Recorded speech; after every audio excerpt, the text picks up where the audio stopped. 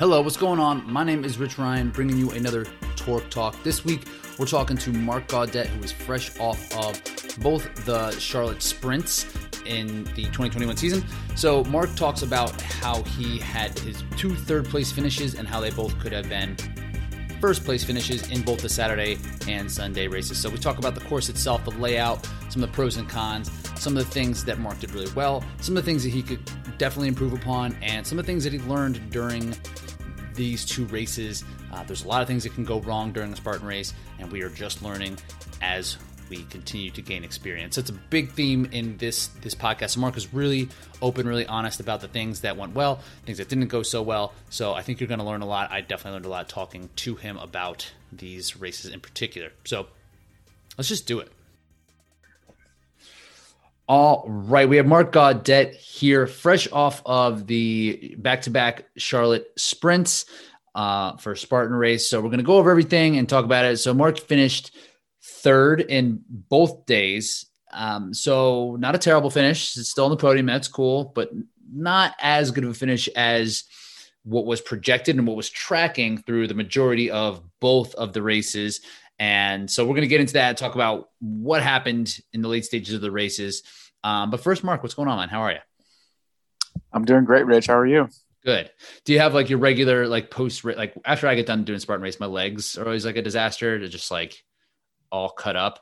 All right, how are you feeling? You normal or are you just right? Like, yeah, I think I just got back from my son's baseball practice and all the parents were like staring at me like, what did this guy do this weekend? Just, like claw marks up and down my legs and a row burn and shins bruised up. You start like talking about it just like out of nowhere, but like, oh no, I just did this Spartan race, and they really don't care. Then they're like, all right, exactly. I'm sorry I even looked at you.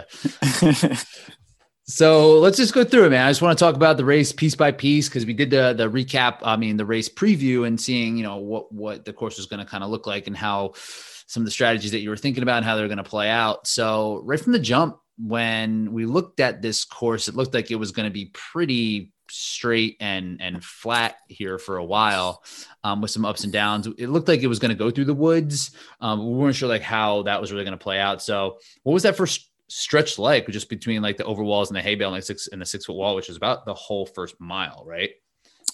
Right. So the course started on a slight incline up a grass hill with, a short wall, within the first 100 meters. And then it really narrowed down into a single track in the woods, kind of like we expected. And it was single track for probably a couple 100 meters. And then it opened up a little bit into more of almost maybe a double track, where you could definitely pass for the next quarter of a mile. And then you popped out into some like grass farmland. And that was really like the second part of the race was pretty good footing. They got a little muddy on the second day after the rain came in. But yeah, a little bit of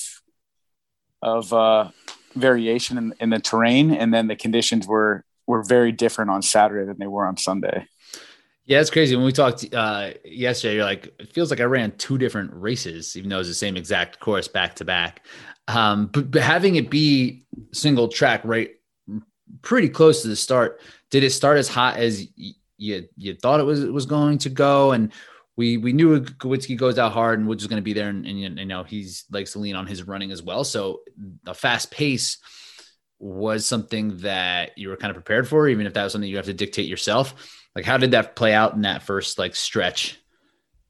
So on Saturday's race, we had the MC was, I think he was a new MC kind of running the show. Oh, really? And he did not do the long drawn out, the multiple, I am Spartan, Aru, like 1,000 times.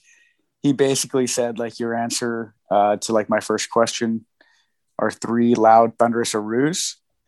And after, like the very small group of the elite said Aru like 3 times, he's like, and let's race. And everyone just stood there like, huh? And then everyone's like, oh, he means go. And so like we did not get out of the gates hot at all. Like everyone was like really kind of confused the first few steps, and everyone ran forward, put their mask in there, and it didn't really go out as hot as I thought. But Ryan and I got out to the front, and we were the first three into the woods on the single track on Saturday. That's pretty funny that like he started a race how like a normal human being would start a race, just be like ready, go. And the Spartan race people didn't know it. The Spartan racers didn't know what to do. It's like, I haven't been sitting here doing a whole recital of back and forth arus.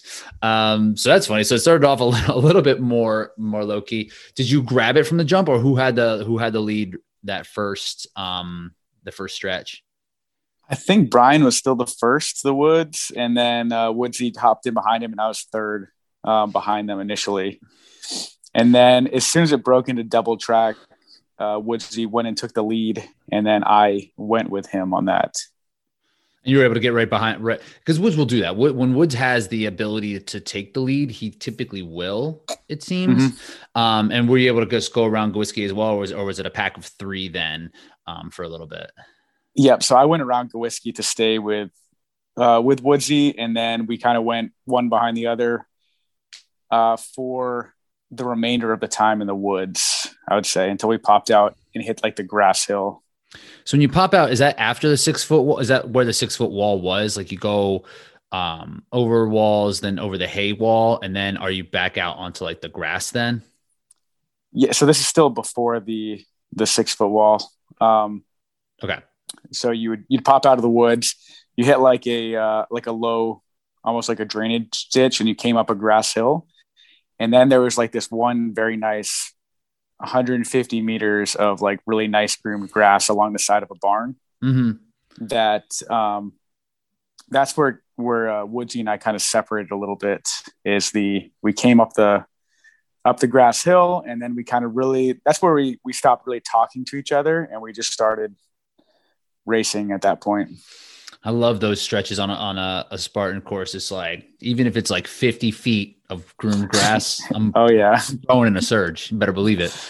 So, okay. Then you go over the walls, it's you and Woods. And then it's the inverted wall. And then after the inverted wall, does it drop down? That's where it drops back into the woods. It seems like there's a hill here, right? There is a hill. Yep. It was kind of like an uneven, it was in like a grass pasture, but it was like down to a low ground and then immediately back up. Okay. And then you guys are just still cruising together. And then it comes into Atlas, rope climb, plate drag, multi-rig, and Helix are all kind of back to back here, right? Yep. How did that all play out? So the footing there was pretty solid. And that was where I first separated and took a little bit of a lead in on Saturday is through that section right there. Through the obstacles, like were you gaining ground coming in and out of obstacles? Yeah. So if you nice the footage that I think ORM posted of like going through like the multi-rig there, I think that might have been post the section you're talking about. It's kind of like right in it, right? It's like it was the carry, then rope climb, then plate drag, then multi-rig. And I did see that you had a bit of a lead there. Yeah. So through there, I opened up a little bit of a lead, and then I lost that on the plate drag. Had a really strange transition where after I finished, we didn't know where to go, but it kind of like Woodsy had his chain catch, on the hook when he went to pull the plate drag. So it kind of evened out in a way. It allowed him to kind of get back a little bit. But the way they had it on Saturday was like you would pull the plate in, and when you dragged it out, usually you're looking for the exit on the back side where you finished. Yeah. And like there was just nothing there. There was just like wide open grass. And I looked to the right, and like there was no arrows or tape telling me which way to go. And so they wanted you to like run back down the lane to where you pull from and then exit like down the course. So it was weird. We ended up like kind of running down because no one else was there yet. We ended up like running through over the other ropes to get to the exit. Right. Now So, the second day they put the tape on the backside with like an arrow telling us to go that way, which made sense. So I stood there and I was like, where do I go? As Woodsy is like kind of unhooking his sled. Right. Because if you're going to do that, you either need to like change the direction of the sled to make it like facing the way that you need to run, or have it set up and a little bit more clear. So yeah, that's just some foreshadowing, I suppose. So then after the plate drag, then into multi-rig, which you did end up having a lead. Was there a spot to run between the two of those? A little bit. Yeah, just a little bit. Yeah. So then you were able to separate some. Were you still in the lead at like Helix and like the rig, like? So Helix actually was not on the course. There was no Helix. No Helix? Oh, no Helix. I like it. You're happy. I like Helix. I think it's fun, but that's a bummer. So, or if it wasn't the course, like I ended up off course and missed it on both days. Skip that one, but you're already on the podium. You're already good to go. So then there was Hercoist? Hercoist, yep. So you're in the where is there anything happening between Hercoist and barbed wire crawl? Like what's going on at this point? Nope. It's if I remember correctly, I think it's Hercoist into the 8-foot wall into the barbed wire crawl. Okay. Yeah, that was different then as well. If there was a wall there. Okay. Okay. Yeah, I think that and they may have made that change late, but there was a wall somewhere in there, the 8-foot wall, and so I had I think I stretched it a little bit on the Hercoist. I don't know if I just grabbed a good bag or something, and I stuck with the same one every day, which seemed pretty light, but I got a little bit there, and then 8-foot wall into the crawl is where like I was kind of feeling like I was starting to separate a little bit. What was the crawl like? Long, flat, and on Saturday, like really tough on the knees because everything was very hard and uneven. So, like ripped up the knees pretty good, but very high. Like the wire was very high. Were you crawling or rolling? I baby crawled, and then I do that kind of side where I could get up on my toes for a little bit. I'll go like baby crawl for maybe 5 or 10 seconds. Then I pop up and kind of do like that sideways where I can stay up on my toes for a little bit and then go back to the baby crawl. Right. So you're not smashing your knees the whole time. Mm-hmm. So you're feeling good at this point?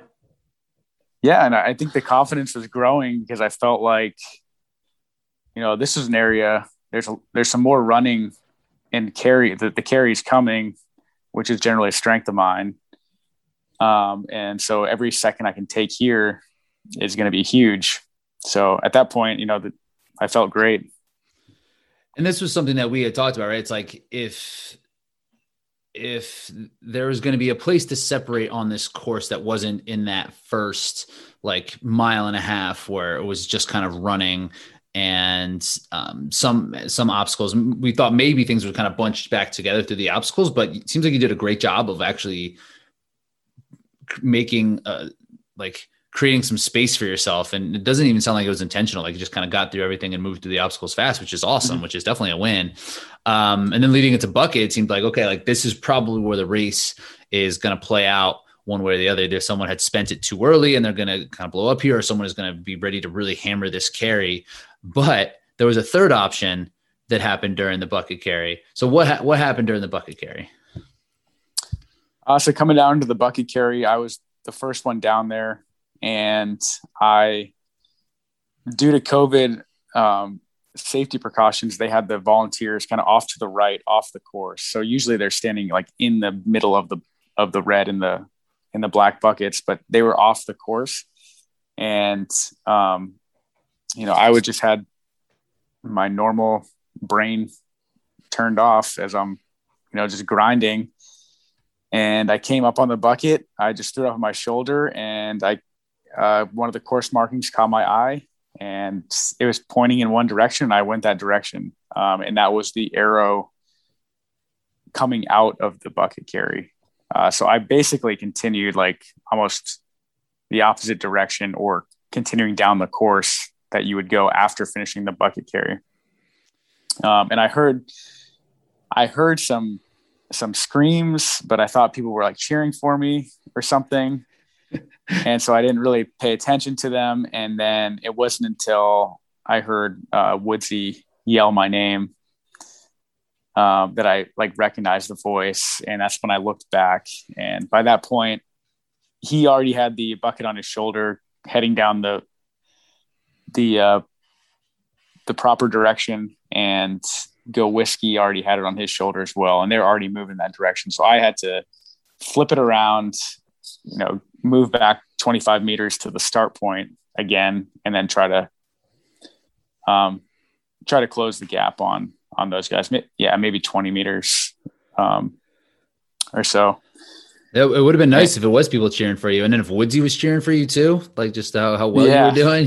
Yeah, absolutely. Yeah, he said he told me after, he's like, yeah, part of me wanted to see how far you would have gone. And he had a funny post. His post was, I think he gave you a good nod during the post that he had. He's being typical as like, yeah, like it's great when the person in front of you just runs the wrong direction off the course. That's a great strategy. So, and this is something I told you that is almost the exact scenario that happened in a race I did in 2018, I think in Minnesota, but it was Bracken had the lead, went the wrong way with the bucket, and then Woods went the correct way with the bucket and won that race. And Bracken ended up in fourth. It was a pretty stacked field. So as soon as that happens and you stop and you turn around, like, what do you think right from this? Like, how are you feeling? I mean, there's obviously disappointment. You have that second of like, man, like I just worked my tail off to build this small margin, and I just gave it away. And now I'm like, I've got that lead I had is now how far back I am from these guys. And I just have to have this bucket on my shoulder for like maybe 20, 25 seconds longer than it should be. It's a bad spot to get lost. 100%. Yeah. It's not like it was just running. It's with a bucket on your shoulder. Right. So after that initial, cause I would feel the same way, right? I'd be like, I'm not sure. I would have gotten mad, I think, first. That's typically my usual response to something like that. I would instantly be like, how does this happen? Like looking around, like trying to figure out what the problem was. But then that kind of getting back to work. What, did you have any of that, or how long did you kind of sit in that mindset of like disappointment? I mean, I was definitely angry, but mostly with myself because, right. I just kind of, I should have been, as I was approaching the buck carry, I should have been looking at where I needed to go. It was a difficult angle where you had to like pick it up and then almost turn around to head like back to your left to hit the start point of it. But I should have, either on the map or the course recon or something, I should have noted that ahead of time and known that I'm not going to pick this up and like head in a, continue going straight, basically. I should have known I'm going to have to make a hard left with the bucket. Right. Because I mean, typically in any type of carry, there are two arrows, right? Because like when you bring it back, it tells you where to go. And you're right. I like same thing. Like I would be mad first, try to be mad at somebody else, but usually when I get mad like that, it's because I'm mad at myself. Right. And I mean, in Spartan's defense, like on Sunday, they had like repositioned the volunteers. They had put up additional, course markings, and there was like no question about it on Sunday, because I guess some of the age group guys told me the same thing happened in the age group race as well. So it wasn't just me. But on Sunday, like Spartan had like definitely made the corrections, and like there was a guy like right as I'm picking it up, like screaming in my face, telling me like go this direction, which was appreciated.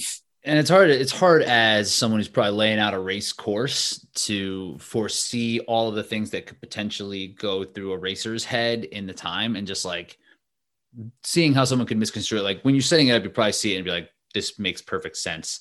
So just doesn't seem like it was any one particular person's fault. Yeah. And I think when I went back to it the next day, I think the real confusing part is I think we get used to seeing how the buckets are actually set on the ground.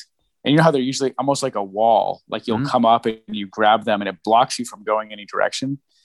But the way they had them set up, it was like there was like this perfect alleyway of where you wanted to run. So like I came by and picked it and continued going on that same path. Like there was no wall of buckets blocking me from going that direction.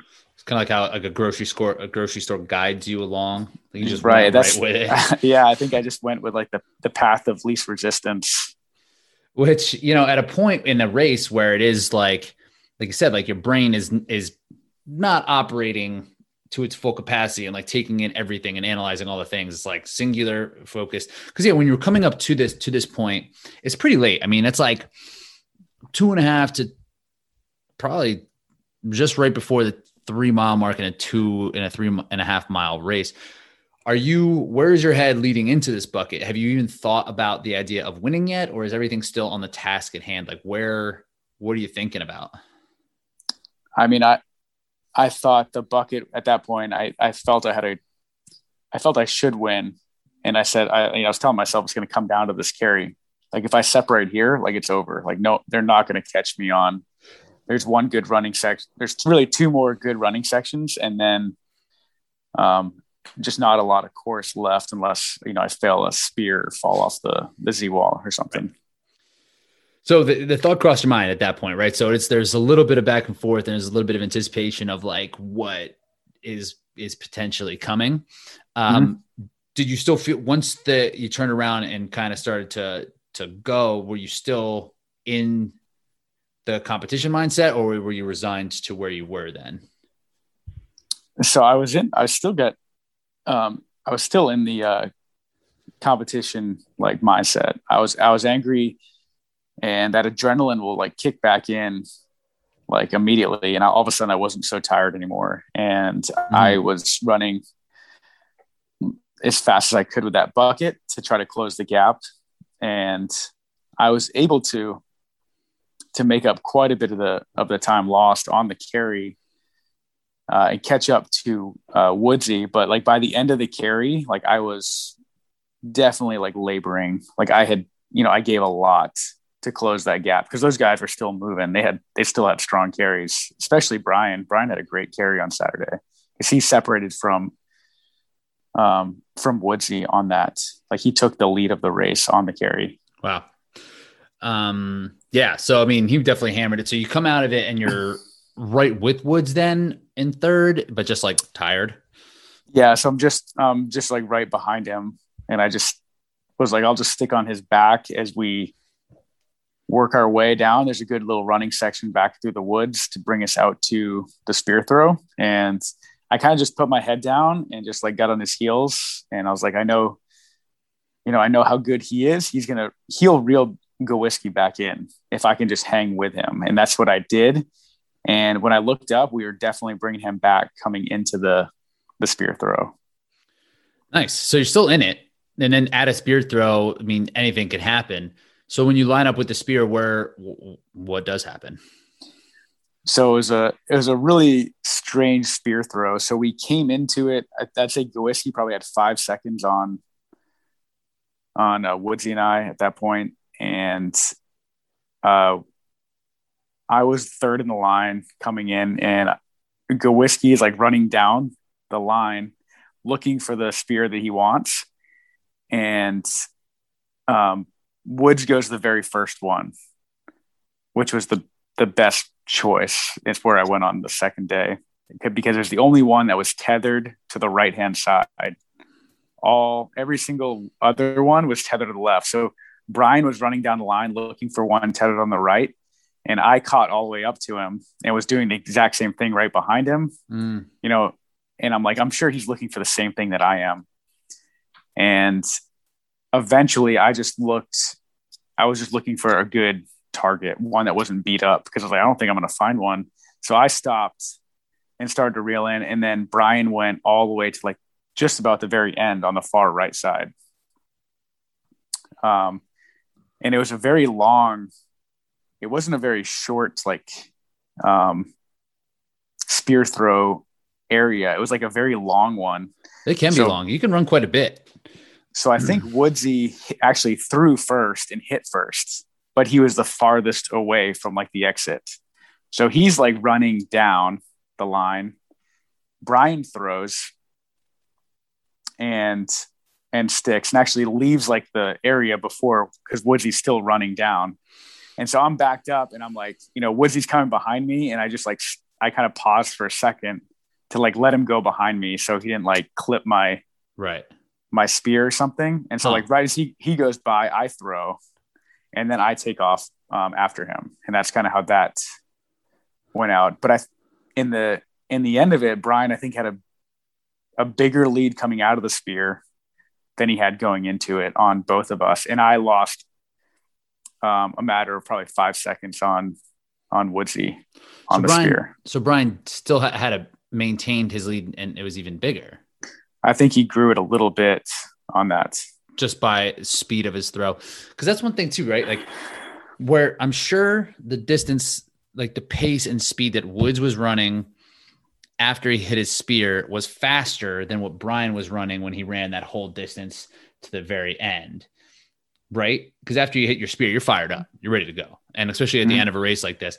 But Brian must have just really whipped it in real fast and just tossed it. Probably had no hesitation throwing the thing. And you said he is fast on a spear, right? You've kind of seen that before. Yep. He gets in and out. So they're still there. So no position change on the spear, and then it's Z-wall, which on Saturday you said was okay, right? Right. So this is where Woodsy, though, before the Z-walls is where Woodsy closed the gap on Gawiski. So there's this one, maybe 200 meter running section between the spear and the Z-walls. And it was kind of uneven footing. And that's the one where I was just gassed still. And Woodsy separated from me, and he reeled Brian all the way back in and took the lead on him going into the Z-walls. And then he had just that right then it's basically over. So he was able to just kind of hang on at that point. Yeah. So to give you an idea of how close it still is, though, is that I was getting on, like, all three of us were on the Z-walls at the same time. We were just on different ends of it. All three of us were, like we talked about at the end, we were super cautious, all of us on it.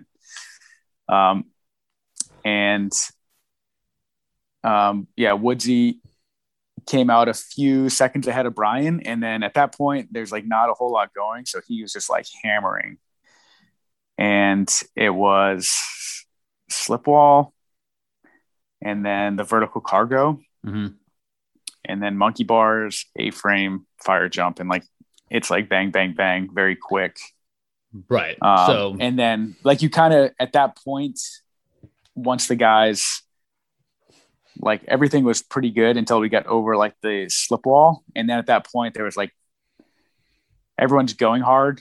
But once you make it through the monkey bars, there was like nothing that could be done. And everyone kind of just had been resigned to their positions at that point. Once Woodsy kind of made his break. And once you're at A-frame, like, what are you going to do? So you finished third. Finished third. How'd you feel initially? Like, what was your initial thought? I mean, I was bummed, but like those two guys are really strong. And so I knew I was going to run it back on Sunday. So I was like, I'll correct those errors and I'll come back tomorrow and at least get to race Brian again.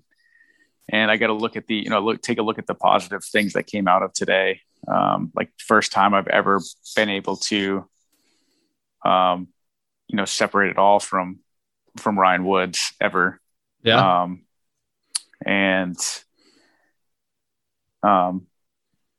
And then like, starting to see the improvements in my obstacle proficiency, knocking off some of the rust. And, so, I was bummed because I would like to have seen, like, if I wouldn't have made that mistake, would I have grown the lead and put that away at the bucket? And I just wanted to know like what could have been. That's what I was most disappointed with. Right. And like, there are definitely, it's like against anybody, Gawitsky or Woods, like having a lead on either of them is no small task. And where you did it was through the obstacles, right? Which is like great, which is, we figured it'd be at some big running stretch, but it was like, you got mixed up into this gauntlet and you came out on the other side faster, which is awesome. So those are definitely really good signs. But yeah, just like a mental error, like that, those are tough to swallow for sure. But at least you did have the back to back to kind of go for. What do you think you could have done different during the first day, aside from the bucket thing, or like even with the bucket thing? Like what do you think if you're playing that over in your head, like how would you have fixed it in that moment?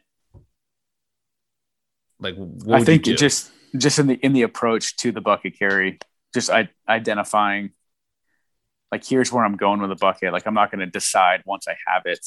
You know what I mean? I'm not just going to pick it up and then be like, oh, here's a sign. Let me, right. Here's a marking. Let's go this direction. Like because it was a pretty good little lead in, but it was all like really uneven, hard, like hard into mud that clearly cows had been like walking through, and then the sun beat on it and it was hard to rock. So everyone's like stumbling around, and it was like 100 meters of that running coming into the bucket. And I'm sure I was just staring at my feet, trying not to break an ankle, right? Running on that, like not, but really I should have my head up. I should be kind of anticipating what's next and identifying, okay, I'm going to grab it and I'm going to make this hard left and get in there. Yeah. Or at least just knowing that it was at least in that moment, like knowing what obstacle you're coming to, so you can at least pull your head up as you are, before you do have the bucket on your shoulder. Does the bucket always go left? It doesn't, right? I've done buckets that have gone to the right and have come around. I don't know. That's a good question. I don't think they do always go one way or follow like the flow of traffic or anything. So yeah, that's definitely one thing. What else do you think you could have, any other things you would have done better or differently? No,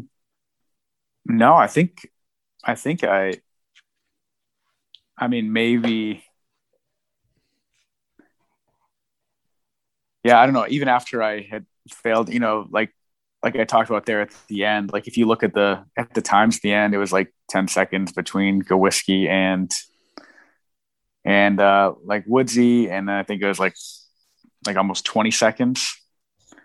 And, I think sometimes even when you think it's like decided already, and I kind of noticed this in Jacksonville, is how Kempson salvaged his race, which was like super impressive in the last just few hundred meters by taking huge chances on the monkey bars, like passing me on the monkey bars. Right.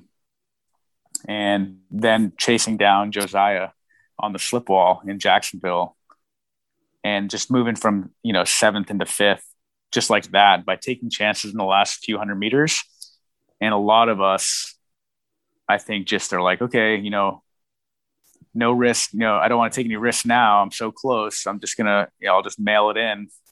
And like I did that. Like I went, matched my hands on the monkey bars and went like way slower than I normally would. But I was like, if that was like in a different part of the course, I would have gone through that twice as fast. Like, why would I do it now? Just because I'm closer to the finish and I'm afraid of losing it. Like it, and you never know what's going to happen. You never know what's going to happen. Like obviously Sunday is a great example, but Brian could have got caught up in the A-frame for just a split second. And I could have had like 2 great tumbles down the backside of it and somehow caught him. Like, so those are the things I think about. Right. There really is so much stuff that can go wrong that it's hard to it's easy to justify taking your foot off the gas, but like you said, that lesson learned from Kempson is one that's true. Like, so like you can make up so much space off of anything. People can screw up in all different types of ways. Yeah. So that's a good takeaway too, to be able to kind of look back and see about that. But overall, I mean, that race, definitely some positives. And like, it's not like it's one thing, like missing an obstacle or missing your spear. Like, you're never going to run the wrong way on a bucket again.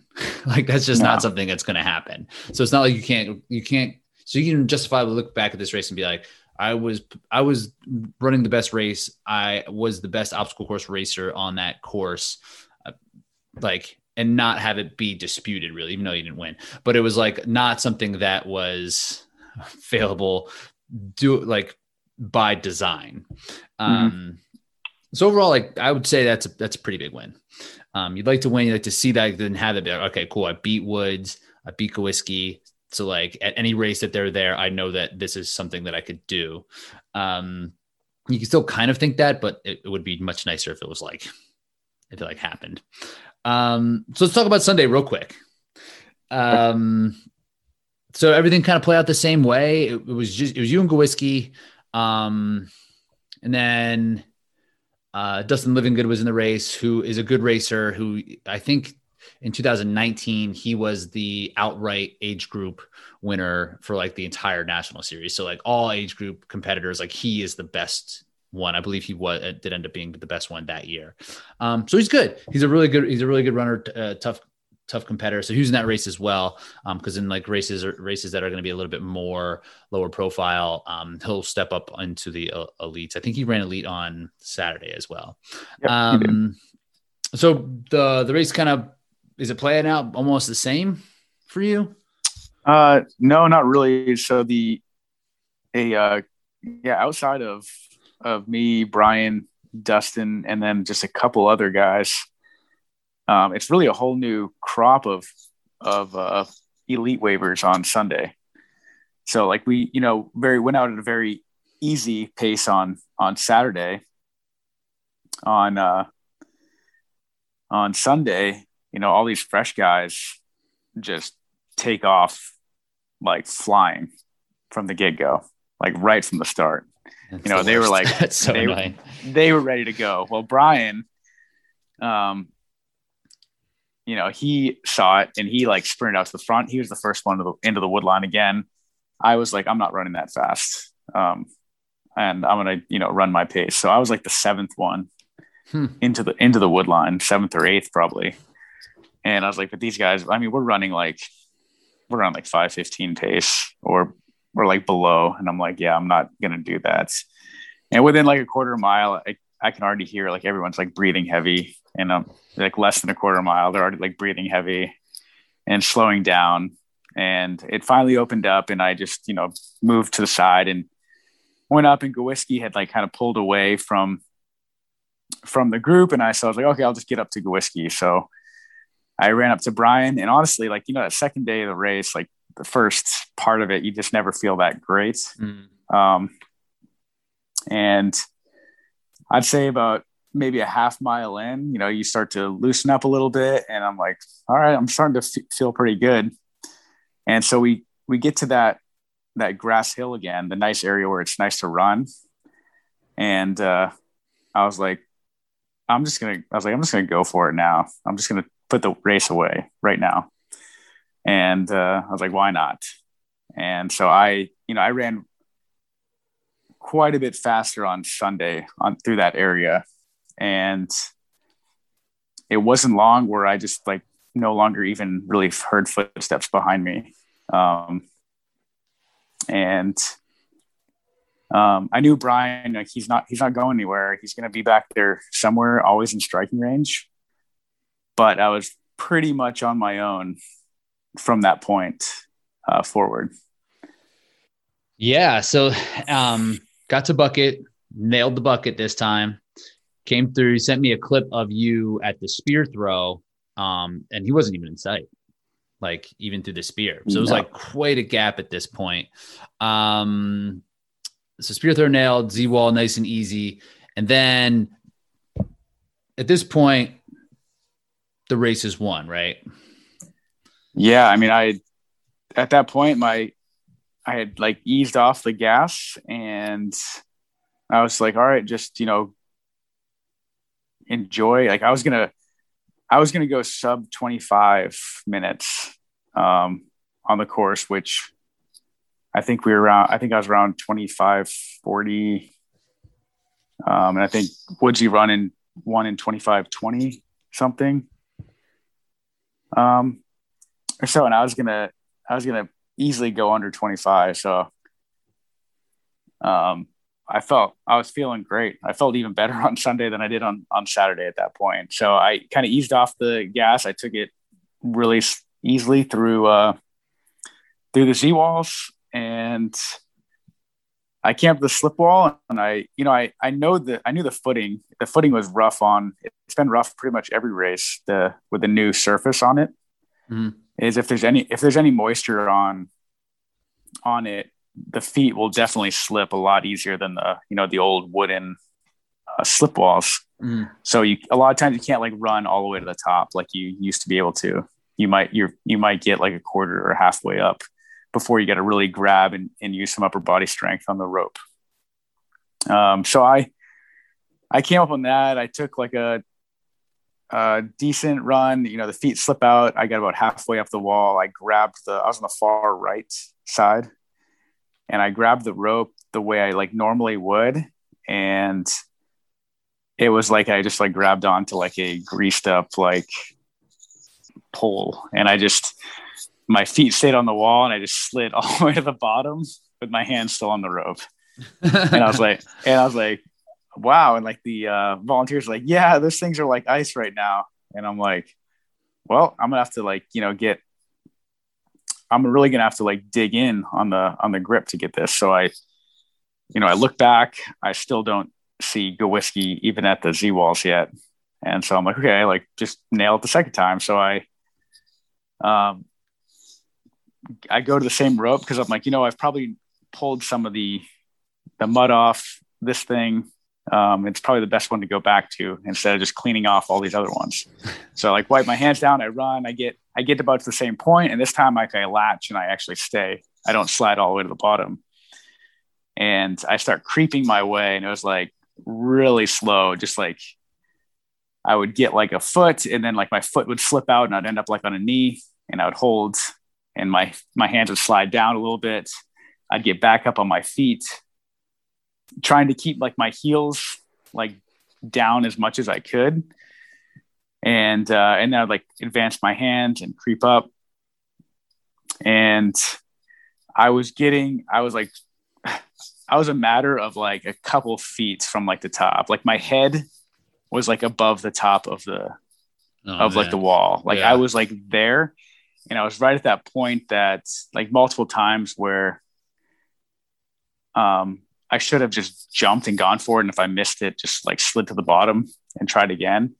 But every time I like would take one hand off the rope, my second hand would then like slide down the rope, or I'd lose like footing with my foot. And I was playing this game for like, which seemed like an eternity, where I would just like lose like 6 inches or a foot, and then I would like regain it. And I just couldn't get like high enough to like jump and grab.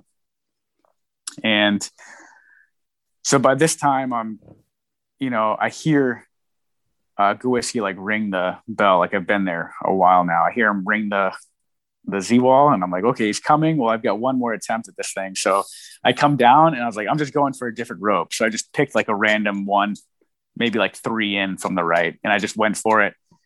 And it was even worse than like the one on the other right. So there's like a picture Gaudet posts, and you can see Gaudet takes the far left one. And I am like suspended right there about 80% of the wall, looking over. And as he's coming up, and he's like, on his first attempt, and he's at the same level as me. And if there's a good takeaway to come from it, take a look at his hand positioning in that picture compared to mine. So like I am palms facing up on both of my hands.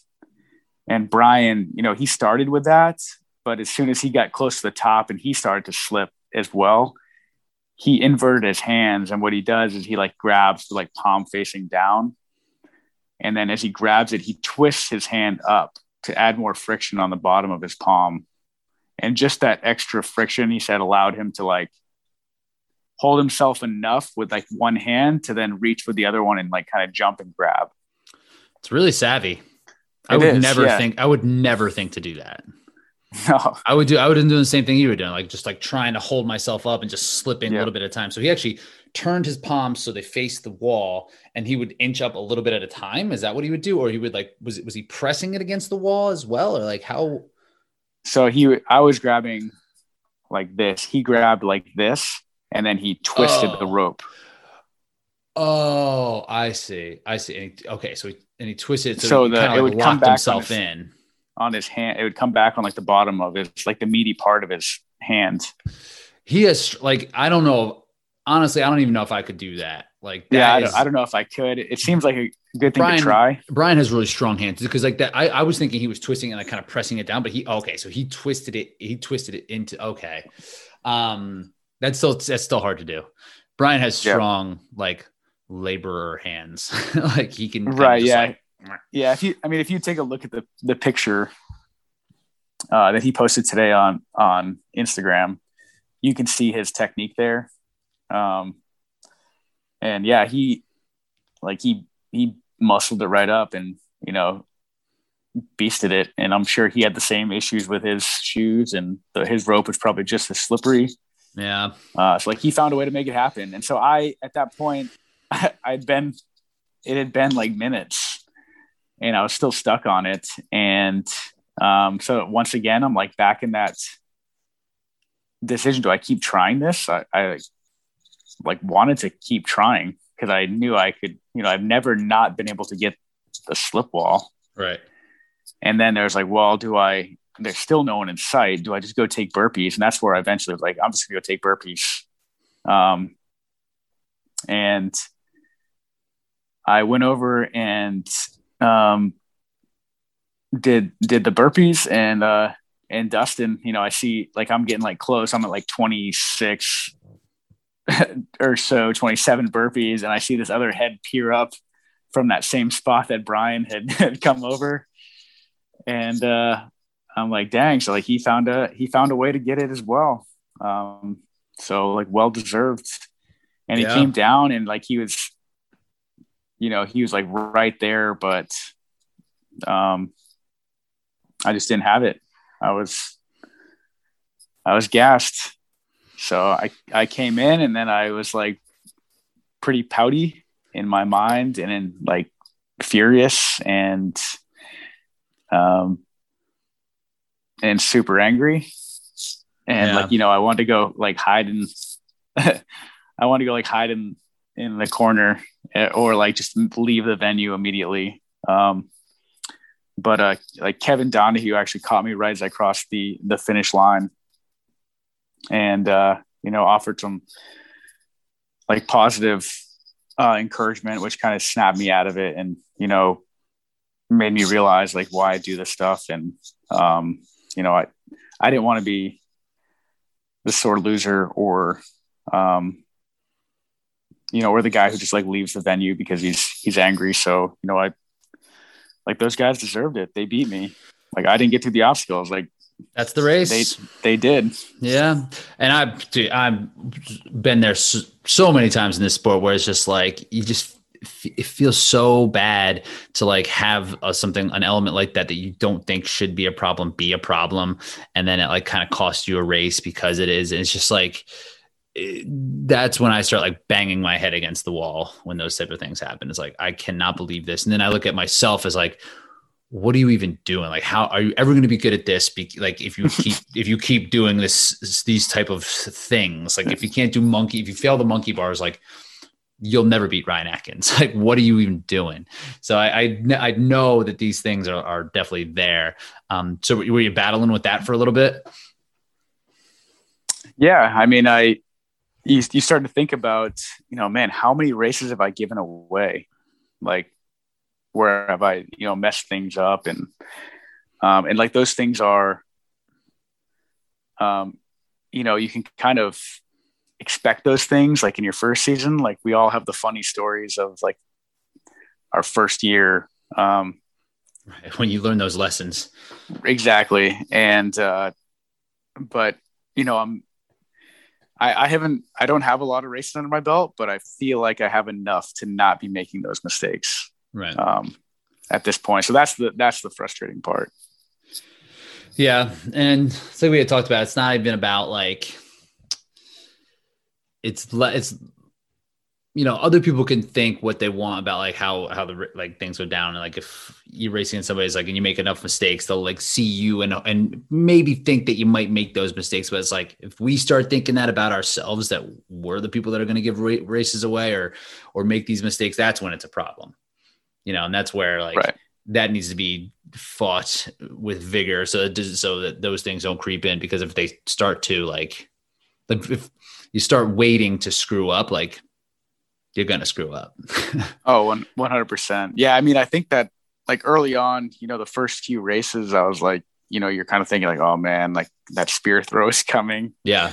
Like that's going to make or break my race. And like, I haven't had those thoughts for years. Like I don't dread anything or think like, tense up or, choke on anything. Like I do these things for fun. Like there's a lot of way more, stressful situations that I've been in, notably in my career that put a lot of things in perspective that, is a good reminder that, failing an obstacle is not the scariest thing in the world. Right. It's easy to have perspective on it, but in the moment, right. It's not this, it's tough. Like you said, overall, I mean, two relatively disappointing finishes, but like you had said, like you're better, you're not worse because of the races that you ran, like you're better off of where you are. No, I just honestly identified some major areas to improve. Two things that that can happen, and now we all know that can happen, which is great. Thanks for taking care of that for us.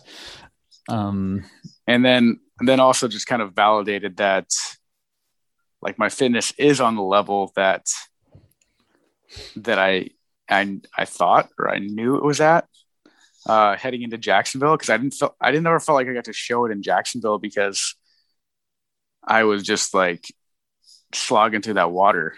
And